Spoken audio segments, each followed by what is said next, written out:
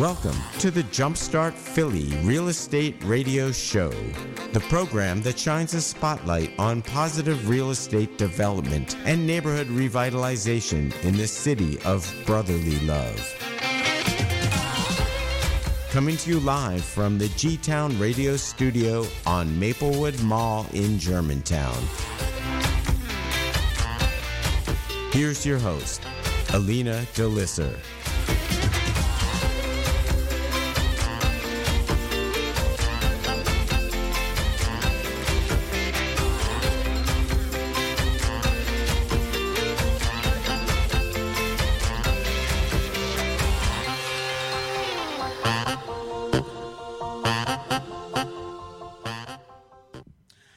Hello, everyone, and welcome to the Jumpstart Philly Real Estate Radio Show. My name is Alina, and my guest today is someone who is driven to change our community. His name is Jordan P. Ferriani, and he's the Executive Director of Trades for a Difference, an organization whose mission is to revitalize neighborhoods by educating and mentoring young people interested in getting into the construction industry. Jordan is a Mount Airy native, and he's also an award-winning contractor and a local real estate developer. He has successfully launched and operated several successful construction-based startups in Philadelphia, including Ferriani Electric and Northwest Pro Services. He's also been recognized by the construction industry and has been named to an honorary list of 30 entrepreneurs under the age of 30 by one of the world's leading kitchen and bath trade associations, and has also been recognized by the state of Pennsylvania as a community champion. In addition to all of this, his work has been featured in the press with media coverage in Philadelphia Magazine, Philadelphia Business Journal, and the Associated Press, just to name a few. And last but not least, Jordan is also affiliated with the Jumpstart Germantown program, where he is both an alum of the program and now a mentor. Welcome to the show, Jordan.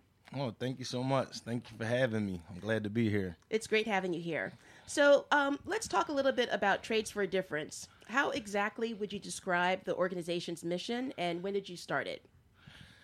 So Trades for a Difference is my baby. I started it about 3 years ago. What Trades for a Difference does is we provide educations and training in the construction skill set realm with an emphasis on entrepreneurial learning. Ultimately, what we do is we expose young people to construction skills and opportunities within the construction industry, and then create pipelines for them into the trade so that they're able to take to lucrative career sets.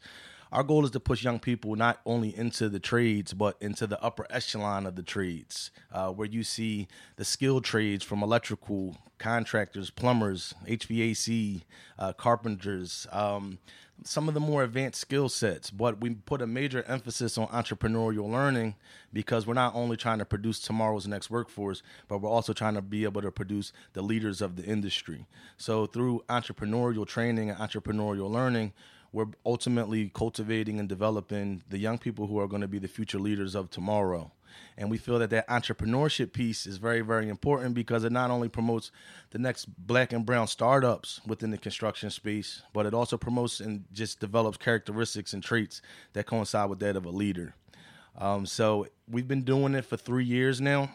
We hit the ground running. We've been blessed. I had a lot of areas of expertise and relationships and economies in place from some of my other dealings in the construction industry. So it's relatively simple for us to be able to put together programming, and then those training programs that we were always ultimately providing for our employees, we just restructured them to be able to provide those same trainings and put additional resources in there for young people so that we could create opportunity for them through our program. So was there a personal incident or a personal story that happened that prompted you to start it now in this decade, you know? Absolutely. I mean, for me, my life kind of came full circle because when I was younger, I always wanted to be a teacher. I wanted to be a high school history teacher. Like, that's what I wanted to be. And as life would have it, my life led me into the trades and into the construction industry.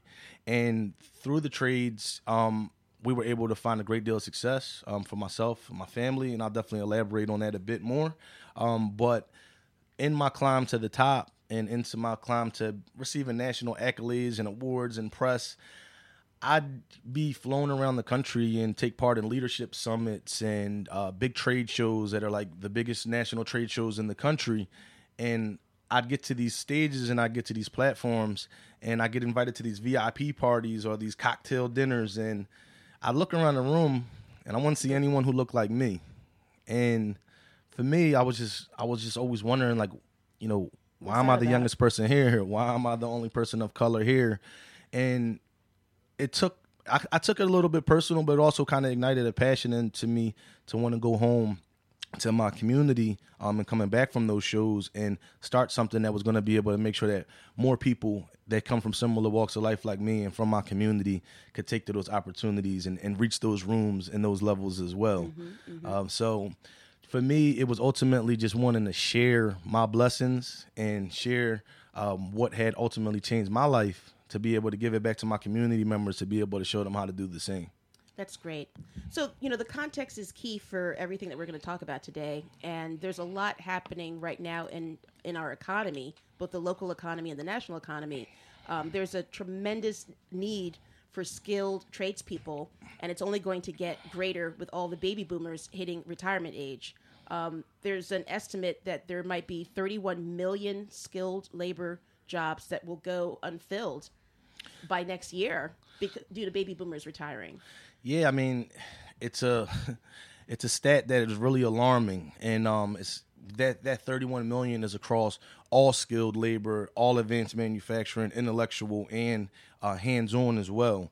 When you zero in on the construction trade and the skilled trade within that space independently, and we're talking about over 250,000 unfilled positions right here, right now. And there's so much need for opportunity and high-paying jobs, and with so many people in our community being underemployed. And a lot of the trade secrets are leaving with the baby boomer generation. I mean, they're retiring 10,000 baby boomers per day, and none of our young people are interested, per se, in filling these spots. And a big part of it is about the exposure and just making sure that our young people are even aware, because when you talk trades and construction, they're usually correlated with something that's not even really what it exactly is. And they're not thinking of how high that ladder of opportunity actually goes. So what we try to do is show it to them. Right. So that's another thing, too. I mean, it's kind of like, the trades, vocational and technical education over the decades. And this is going back,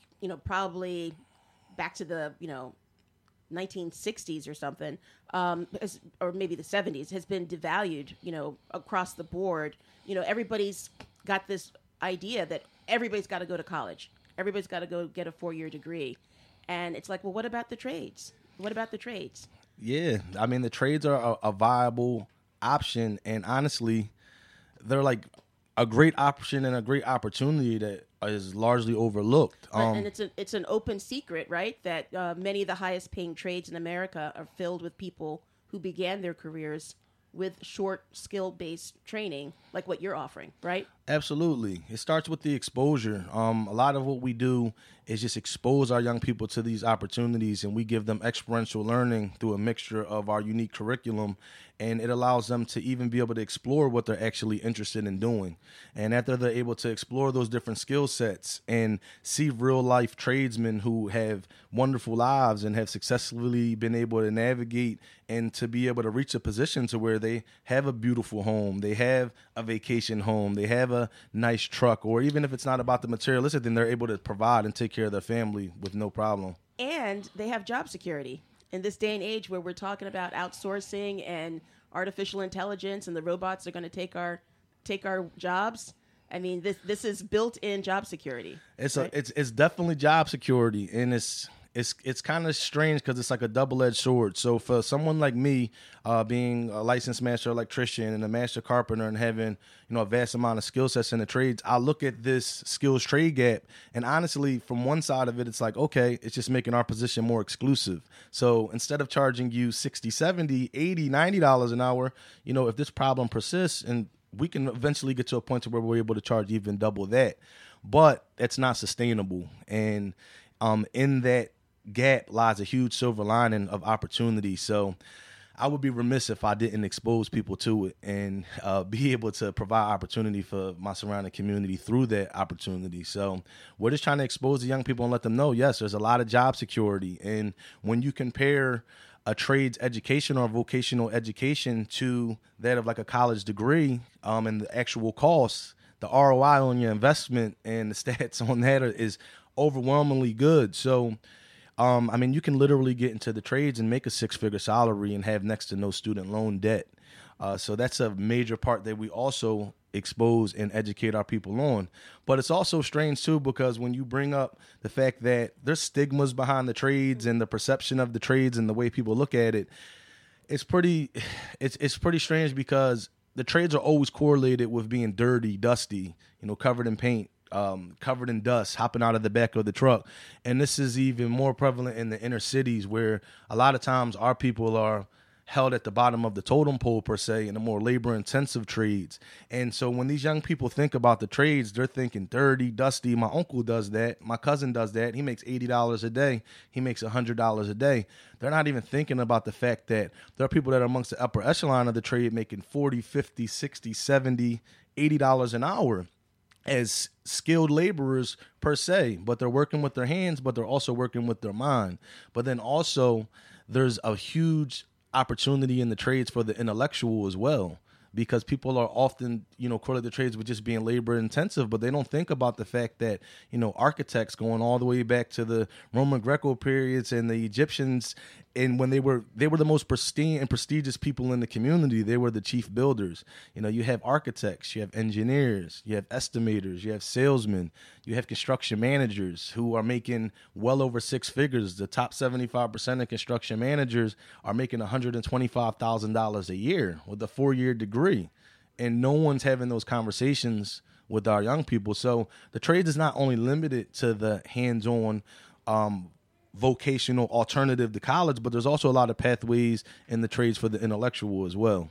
So before we go deep into the curriculum of what you offer, talk a little bit more about the underrepresentation of people of color and women in the trades. The stats are pretty astonishing. Yeah, I mean, it's a huge disparity, to say the least. In the city of Philadelphia right now, there's a big push to have minorities and women participated in being a part of the workforce. And a lot of the minority inclusion stats are somewhere between 15 to even as high as 50% right now. You have 50% goals. They don't like to call them quotas. They call them goals. And you have firms that are literally suggesting that they can't even get to 15%. And you have 25% participation goals, and these firms and these developers are putting out 10% stats. And the number one thing they use is plausible deniability to an extent. Well, we can't find anybody. We can't find anybody. No one's interested. And Fake news. If it's not that, then it's, oh, well, no one qualifies. So, there's barriers to entry, the driver's license, the GED, the diploma, and then the test itself. To where as though it's sometimes said that there aren't enough people that are qualified, and we don't believe that to be the case at all. And what we're specializing in doing is producing candidates who are qualified and who are able to take to those opportunities, so we can say, okay, here's 20 young people, here's 30 young people, they're all qualified. We made sure of it. They can pass your test. We prepared them for it. They can measure, they can cut. They have the right attitude. They have the right overall outlook. They're ready. They're eager. They're hungry. They'll wake up in the morning. They'll be on time. They're inquisitive. They esteem themselves as leaders. And this is what comes back to our entrepreneurial programming and our entrepreneurial aspects. We're able to teach our young people that, hey, even if you're at the bottom of the totem pole, esteem yourself as the boss. Esteem yourself as a leader, because that's going to be your value add. And bosses and people in position of management see that. We want our young people to be able to provide peace of mind, to be able to provide value and esteem themselves as the boss, even when they're just a fresh person on the job site. So, right. And be self-directed and, a self-starter, not waiting to be directed. Absolutely. Self-starter and being inquisitive. There's things that you may not know, but guess what? When you go home that day, take the Google University, take the YouTube University, look up the forums on the Builder Trade forums, and when you come back that next day, show your value in the fact that you went out on your own and learned those things to make yourself a bigger person of value on the job site. Great. So Trades for a Difference has multiple objectives, such as training partnerships and mentorships. Can you give us more of an overview of what the different aspects of the curriculum entails and how you partner with local businesses to offer apprenticeships?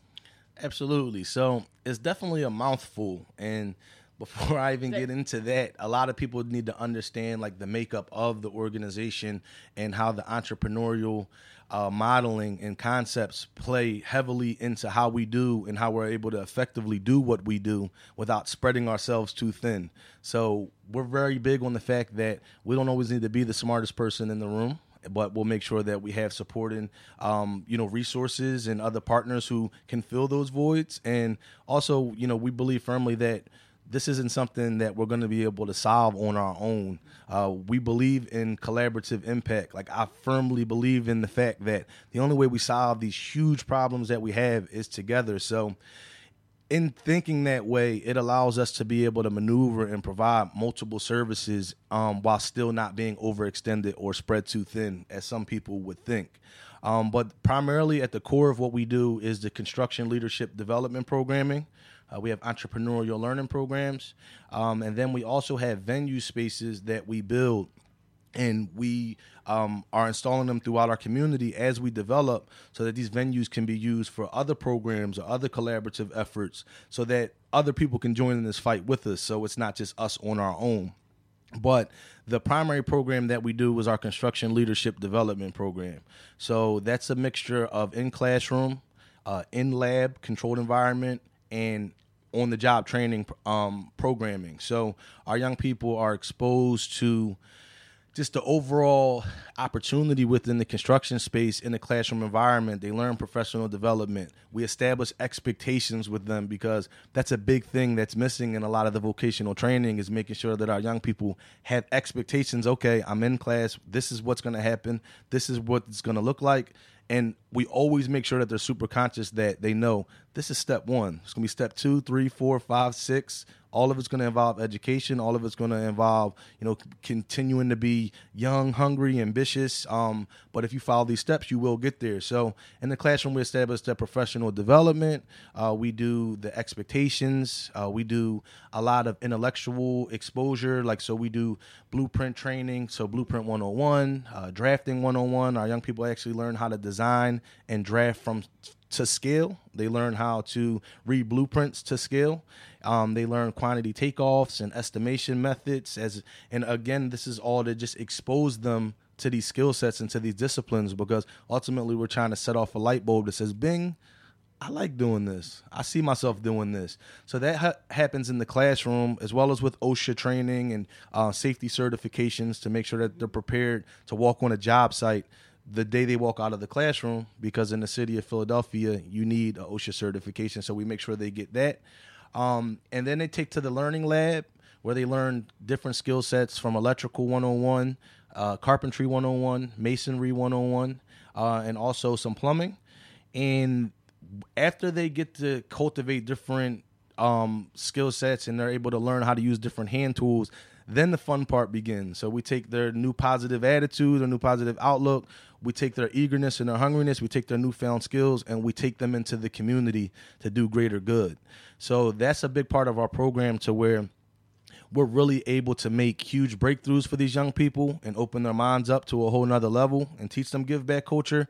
So we do what we call projects with purpose. So projects with purpose is when we take our young people into the community to provide services or to provide assistance to community members. It ranges from everything from huge blight removal projects, where we take abandoned buildings, dilapidated structures, and nuisance properties and repurpose them for better use, all the way to small repairs for low-income seniors, disabled veterans, single parents living below the poverty line.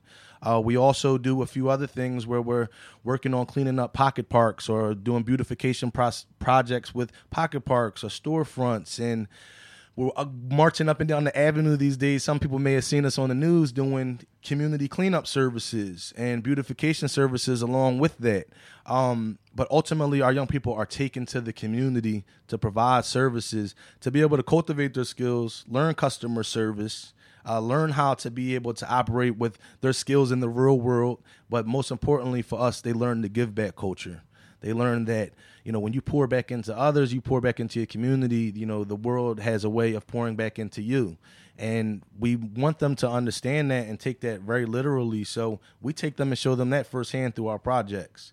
That's a really big part of it. And then last but not least, in that construction leadership development part, there's more professional development, resume building. We're preparing them for testing for the union test. There's a lot of math tutoring, test taking skills and strategies, and a lot of interviews. At the end of that, we're trying to connect our young people with jobs. But we understand that it's going to be a process. So after they finish the construction leadership development program, they then move on to our alumni track, which is 6 to 12 months, which is basically their goal planning and roadmaps to success period, where we connect them with additional services. We connect them with employers. We connect them with higher institutions of education. We make sure they get that driver's license. We make sure they have the social security card. We make sure they have anything that can be, a preventive or a barrier or obstacle for them reaching to where they're trying to go. And we spend those times helping them to get to where they're trying to go while still keeping them in the fold of the projects and cleaning the avenue and working on the blight removal projects. So it's a pretty unique vehicle, but it allows us to keep pushing our young people until they reach their overall destination and goal in the trades. That's great. Thank you for that. So, and it doesn't stop there. So I told you it was a mouthful. Right. There's a lot more, but I'm going to hit you with that piece for right now, because that's the core of what we do in the construction leadership. And then the entrepreneurial programs and everything else, I could touch on that as well if you like.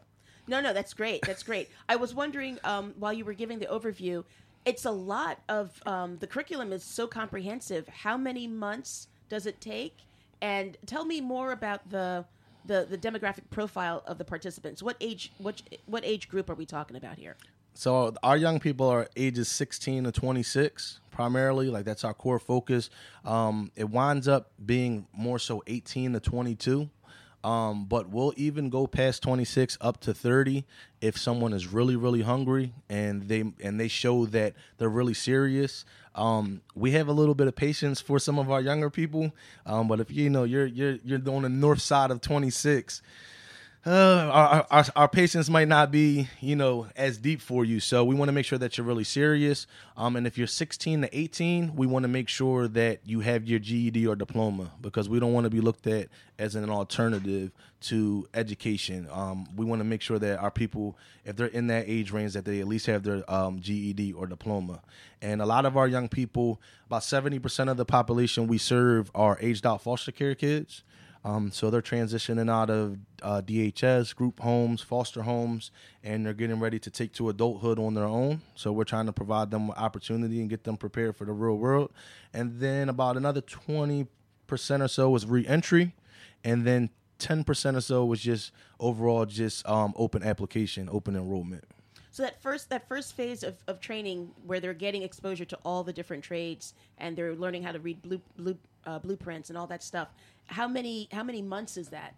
So the construction leadership development program, which is the first phase of our program, is 4 weeks. Oh, it's 4 weeks. So wow. It's a lot packed in the 4 weeks, but the curriculum is structured in a way that it's been able to be really effective, and we've been able to make sure that our young people are able to absorb this information. Now, we're not naive to the fact that we want to make it longer. We'd love it to be 8 weeks, and we're working on that right now.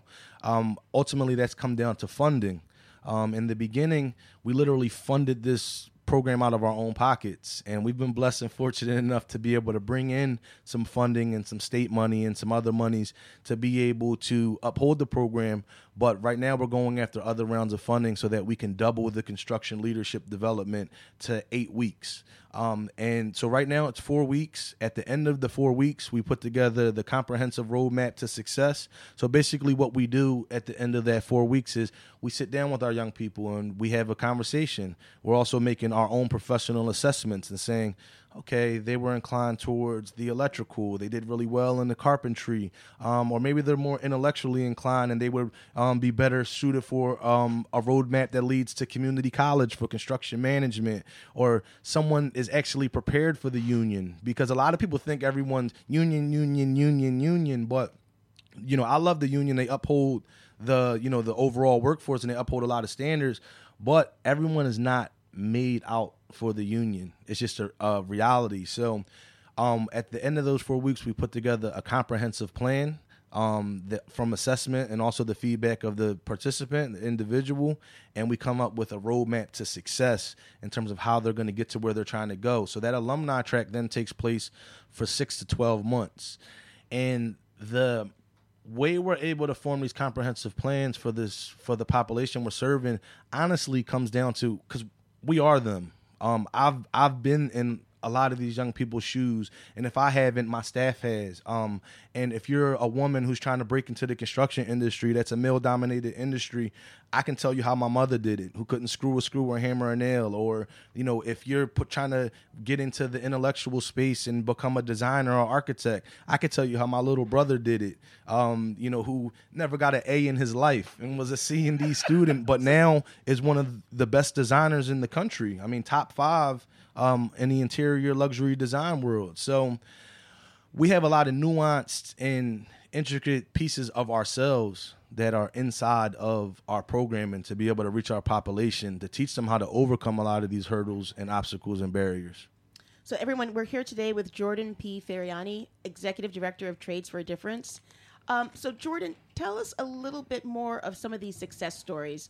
For example, the Chew Avenue project at 6812 Chew Avenue. That has gotten a lot of media attention for the good work that you've done there. Tell us about that one. Absolutely. It was a wonderful project. We came to it trying to help the neighborhood and resolve a problem. There was a former nuisance bar there that was there for a really long time. Anybody from the community may have known the Purple Palace. I mean, I grew up right there on Chew Avenue, so it's been a piece of my childhood and my past. So I knew that place really well. But it's problematic. There was a Philadelphia police officer that was slain there in the 70s, trying to protect and serve.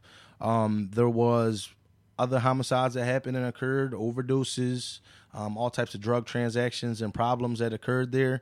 And after dealing with decades of that, and that being a nuisance to the community, we discovered that it was getting ready to change hands and be sold to the owners of another stop-and-go deli that's in the community. And we're talking about one of those stop-and-go delis with the bulletproof glass, malt liquor, drug paraphernalia, a bunch of guys hanging outside up to a bunch of nothing.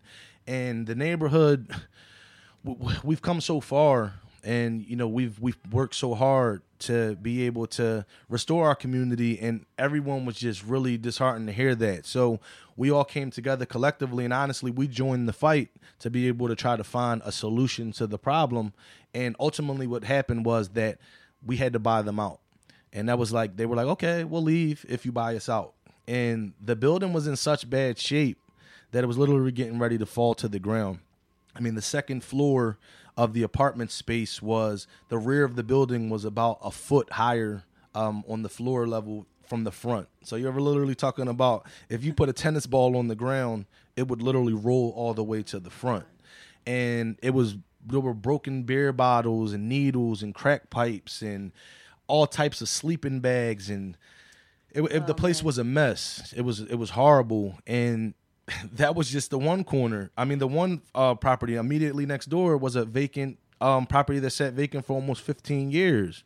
That was being used as a squatter's paradise and, a drug hangout. And you could literally see all the way through to the roof, all the way down to the basement. It was horrible. Again, filled up to the brim with all types of things that you would never want your kids to be around. And this was all within the eye shot of a Philadelphia Parks and Recreation Center, like literally 100 yards across the street, Lodge Pleasant Playground, where kids are outside playing. And they were getting ready to bring a stop-and-go deli, and that was not what the neighborhood needed. So what we did was we were able to buy them out. And after we bought them out, we were stuck with this disaster of a building that was literally getting ready to fall to the ground. So what we did was we used our business acumen, our skill sets in the trades, our resources, and we were able to reconstruct and do a complete overhaul of the whole building, both buildings. And we were able to teach young people how skill set construction in the process. And so it became a living laboratory for your... It became a living laboratory. We turned it into a beautiful home for a family on the left side at 6810, and then we turned the corner property into a community learning center. So that community learning center is now the hub for Trades for Difference's classroom training, as well as a venue space for all different types of educational programs in the community. And it was an amazing thing for us because here's this group of young black and brown men, all 32 years old or younger, and everyone's coming to the job site and everyone's like rolling past saying, wow, this is amazing. This is God's work. This is beautiful. Who's in charge? And I'm like, I am. Or my staff from, my partners, we are.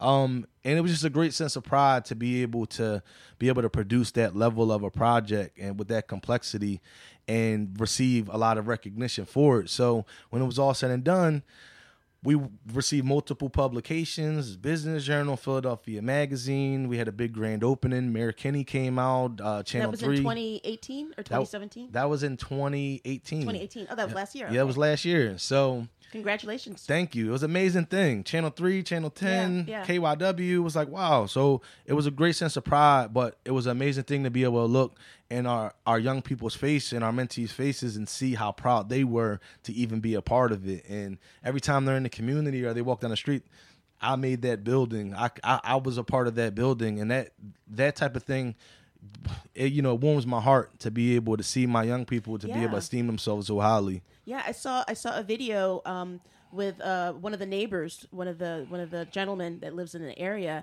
and his voice was cracking as he was talking about what this meant for him and for the community. The fact that you guys had found that you had done this, provided the solution for the neighborhood. It's a big thing, and I'm from the neighborhood, so for me it was kind of even more special for me because I literally walked past that building 1,000 times throughout my childhood, and to see my friends and to see my community members like they're so proud of us, and people are so happy about it. Like people still pull up to us today and drive past and beep their horns and pull over and thank us for doing it. So it's just a great thing, a great experience. And, that was the beginning of our big blight removal project initiatives. And since then, now we're moving on to other things as well. So it's been great. And so the Chew Avenue project was also one of your connections with the Jumpstart Germantown program, correct? Absolutely. So that project was funded by Jumpstart Germantown Loan. Ken was more than happy to help us to be able to... Yeah, he's got only one name. No, Ken Weinstein. Ken Weinstein. Everyone knows who Ken is. Ken's name precedes his, himself. He's just Ken. Ken in the program Jumpstart Germantown, to be honest, played a huge part in a lot of what we're doing. Because while I had a lot of understanding and education, and I've developed a lot of projects from a construction side before, prior to some of that time period, I didn't have a whole lot of expertise in the real estate development realm, but Jumpstart gave me a lot of the intricacies and the nuances, and with God blessing me with intellect, I was able to put it all together relatively quickly. And 4 years later, I've been really, really successful in real estate development and have been able to use those skills that I learned from Jumpstart to be able to apply those into our program and even make our program even more successful. So shout out to Ken Weinstein, full name. Ken, you definitely have been a big supporter and a big advocate of our program, so we appreciate it. That's great. So Jordan, tell us a little bit more about your background, because you're mainly self-taught, right? Yeah, so I'm initially initially a lot of our teaching was self-taught. So,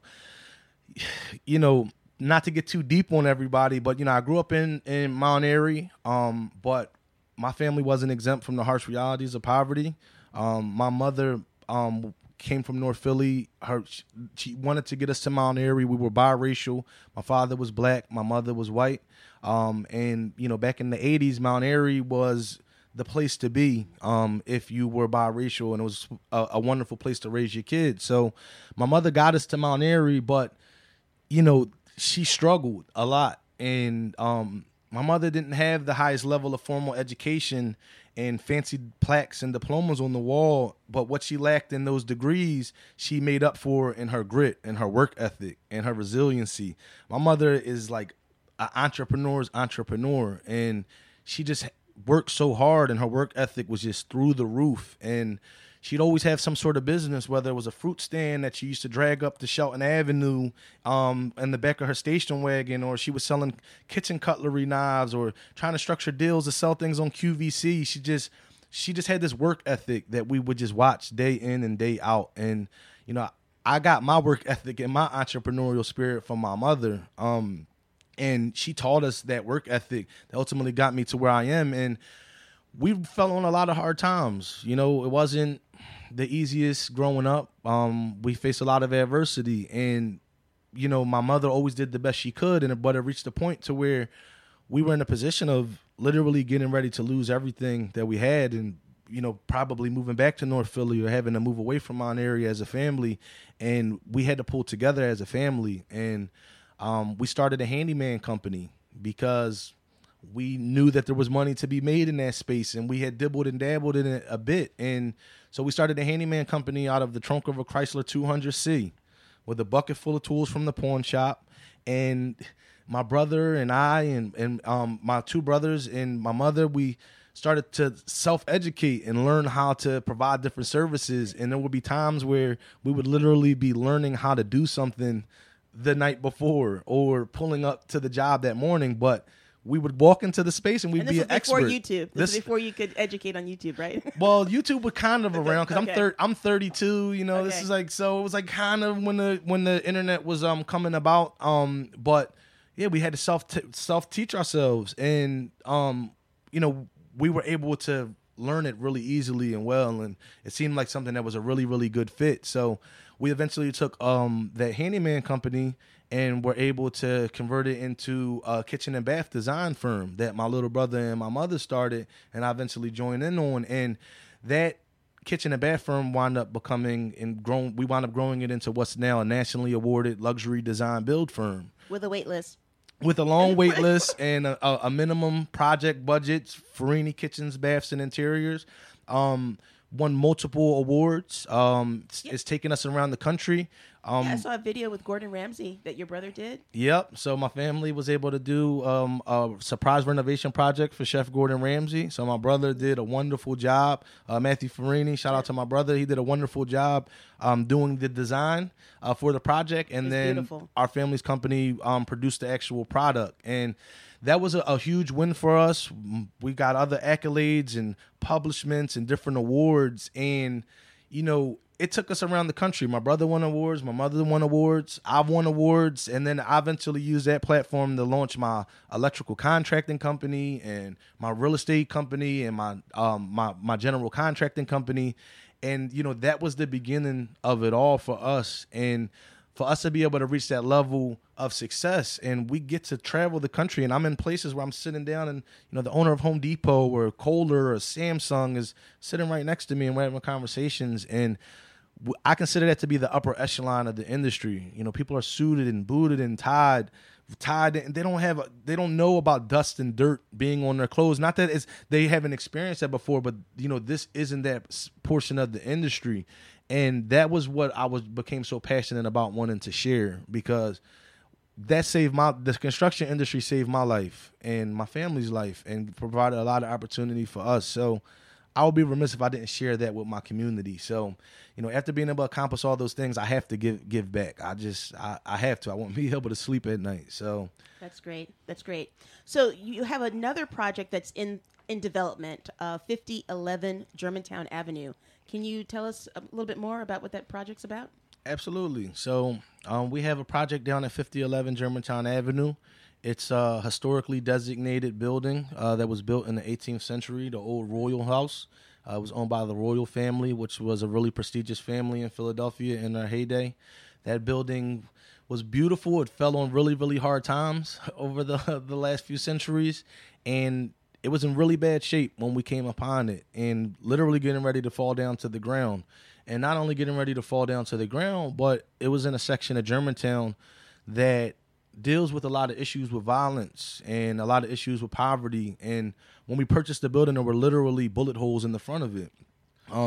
There was literally a memorial right across the street for a young man that had lost his life there. And within the last year and a half, 2 years, there have been about 8 homicides within 150 yards of that building. I mean, there have been people who have lost their lives literally on 10 feet away from our building, literally on our building, 100 feet down the street, left to the right, down Garfield Street.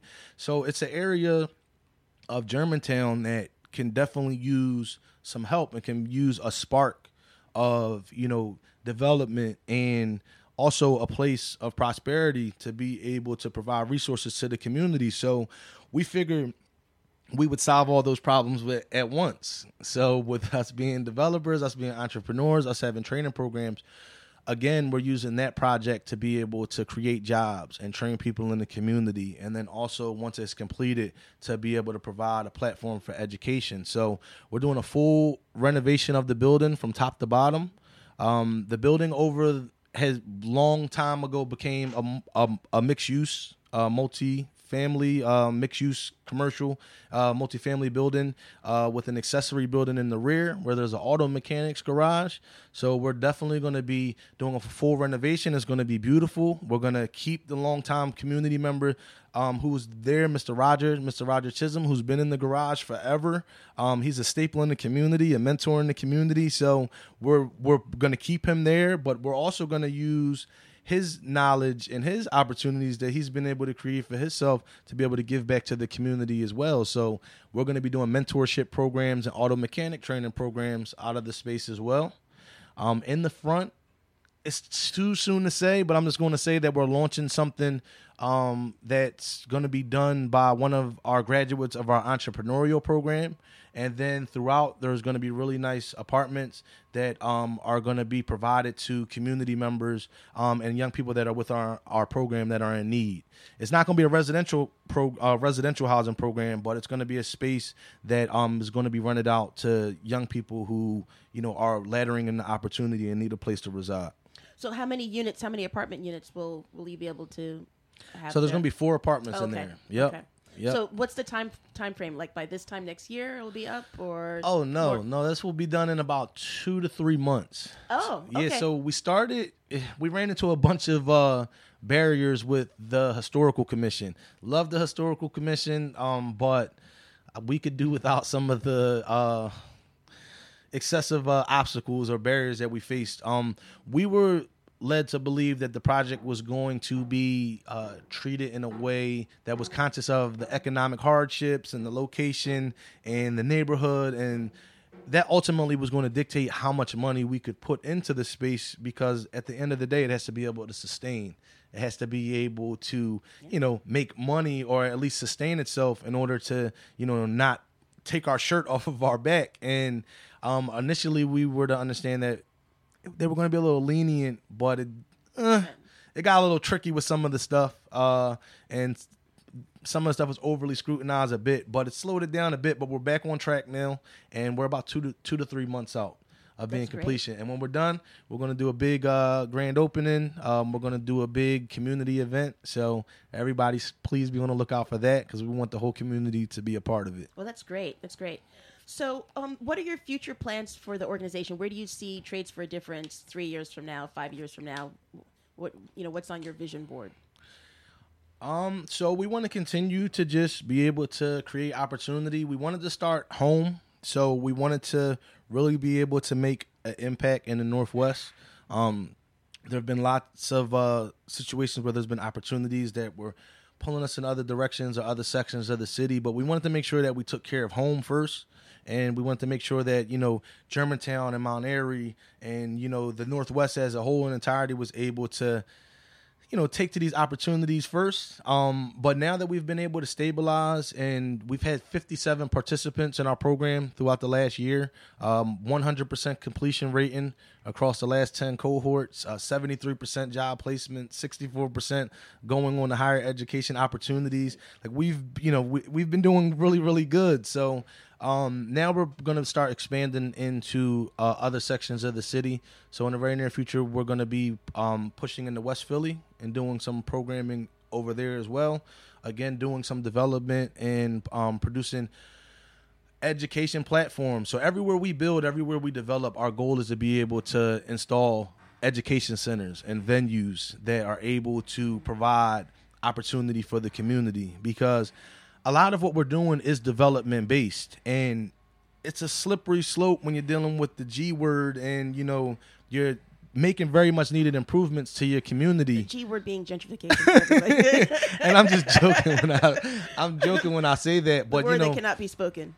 So what we want to do is be able to provide opportunities where we build, because our communities need upgrades. Our communities need improvements. Our community members, our aunts, our uncles, our grandparents, our sisters, our brothers deserve to have nice neighborhoods. But how do you do it while not displacing long-time standing community members? And how do you do it while being conscious of the fact that there are people right around you hurting that, can't necessarily afford a $400,000 house? So we do it by providing education. And so everywhere we're venturing, we're developing venues and educational programs that are not only going to be able to be for Trades for a Difference, but also a venue that can be used for other small programs, other community collaborative efforts.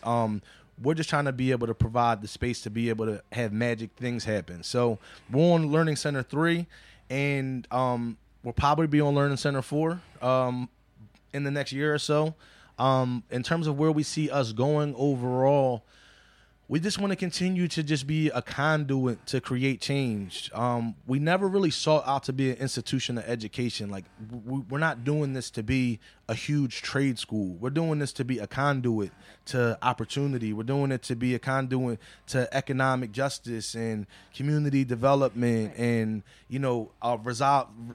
solving problems around homelessness and blight and violence. So in doing that, we're establishing ourselves as subject matter experts and working along with municipalities and other failing institutions to be able to help them be able to solve some of their problems, and us be able to help them increase their stats and retention rates and success rates and outcomes. So that is honestly the direction we're going in. We're going to keep on providing training programs, because that's at the core of what we do. We're going to keep developing, but we're also pushing into an area to where we're going to be doing a lot of consulting and working alongside of municipalities and communities and institutions to help them to be able to increase their successful outcomes. Right now, as we speak, we're working in Stamford, Connecticut, and we're getting ready to push out to New Jersey, and we're getting requests to come down to Delaware, and we've even gotten requests to come out to Colorado, and we're going to do those things as from a consultant realm and subject matter expert realm, and to be able to help these institutions and these municipalities to be able to resolve some of their problems. So that's great. So for people locally here in the Philadelphia area who want to support and get involved with Trades for a Difference, what's the best way for them to reach out to you? And are there any particular areas, either skill-wise or business-wise, that you really could use some support right now? Yeah, I mean, absolutely. So we can be reached in a few different ways. So we can be reached at info@tradesforadifference.org. We also can be reached at our direct office number at 267-270-5095. Again, that's 267-270-5095. We also can be reached on our website. We have links for volunteerism. We also have a link that is for a Become a Student link. So anyone who has any young people between the ages of 16 and 26 that are interested in enrolling in our programs, they can literally go on our website, www.tradesforadifference.org, and click our Become a Student link and to fill out a small questionnaire, and then they'll receive a follow-up in regards to the next steps, which will be phone interview, an in-person interview, and then actual enrollment. So right now our program is free. for young people in the community. We're going to keep it free. We try to make sure that our programs that are geared towards young people in need and are looking for opportunity they can take to that opportunity for free. We do have about a 3 to 4 month waiting list right now. So definitely fill out your application sooner rather than later. In regards to collaboration and other organizations, we love to collaborate with others. We're not one of those organizations that's really standoffish or trying to be all things. We don't have big egos. Like, we really just want to move the needle and solve problems. So we don't like to necessarily do a lot of talking, even though I've been doing a lot of talking today. We're all about showing up and leading with the work. Any organizations that are interested in supporting us or joining us can be reached through all those other methods that we just said. And we're also always looking for money. I definitely want to put that out there. In the beginning, we funded this a lot of it out of our own pocket. We absolutely knew that wasn't sustainable. We've been able to get different grants, but in order for us to continue to grow capacity and just make the programs of more value and reach more people, we definitely are looking for additional money. Right now, we're in the process of building out our Projects with Purpose arm that provides services for low-income seniors, disabled vets, and single parents living below the poverty line. We are looking for supports and funding for that realm because we want to definitely be able to make sure that we're able to provide services to our long-time standing community members that have been here forever. They deserve to have, repairs made to their home.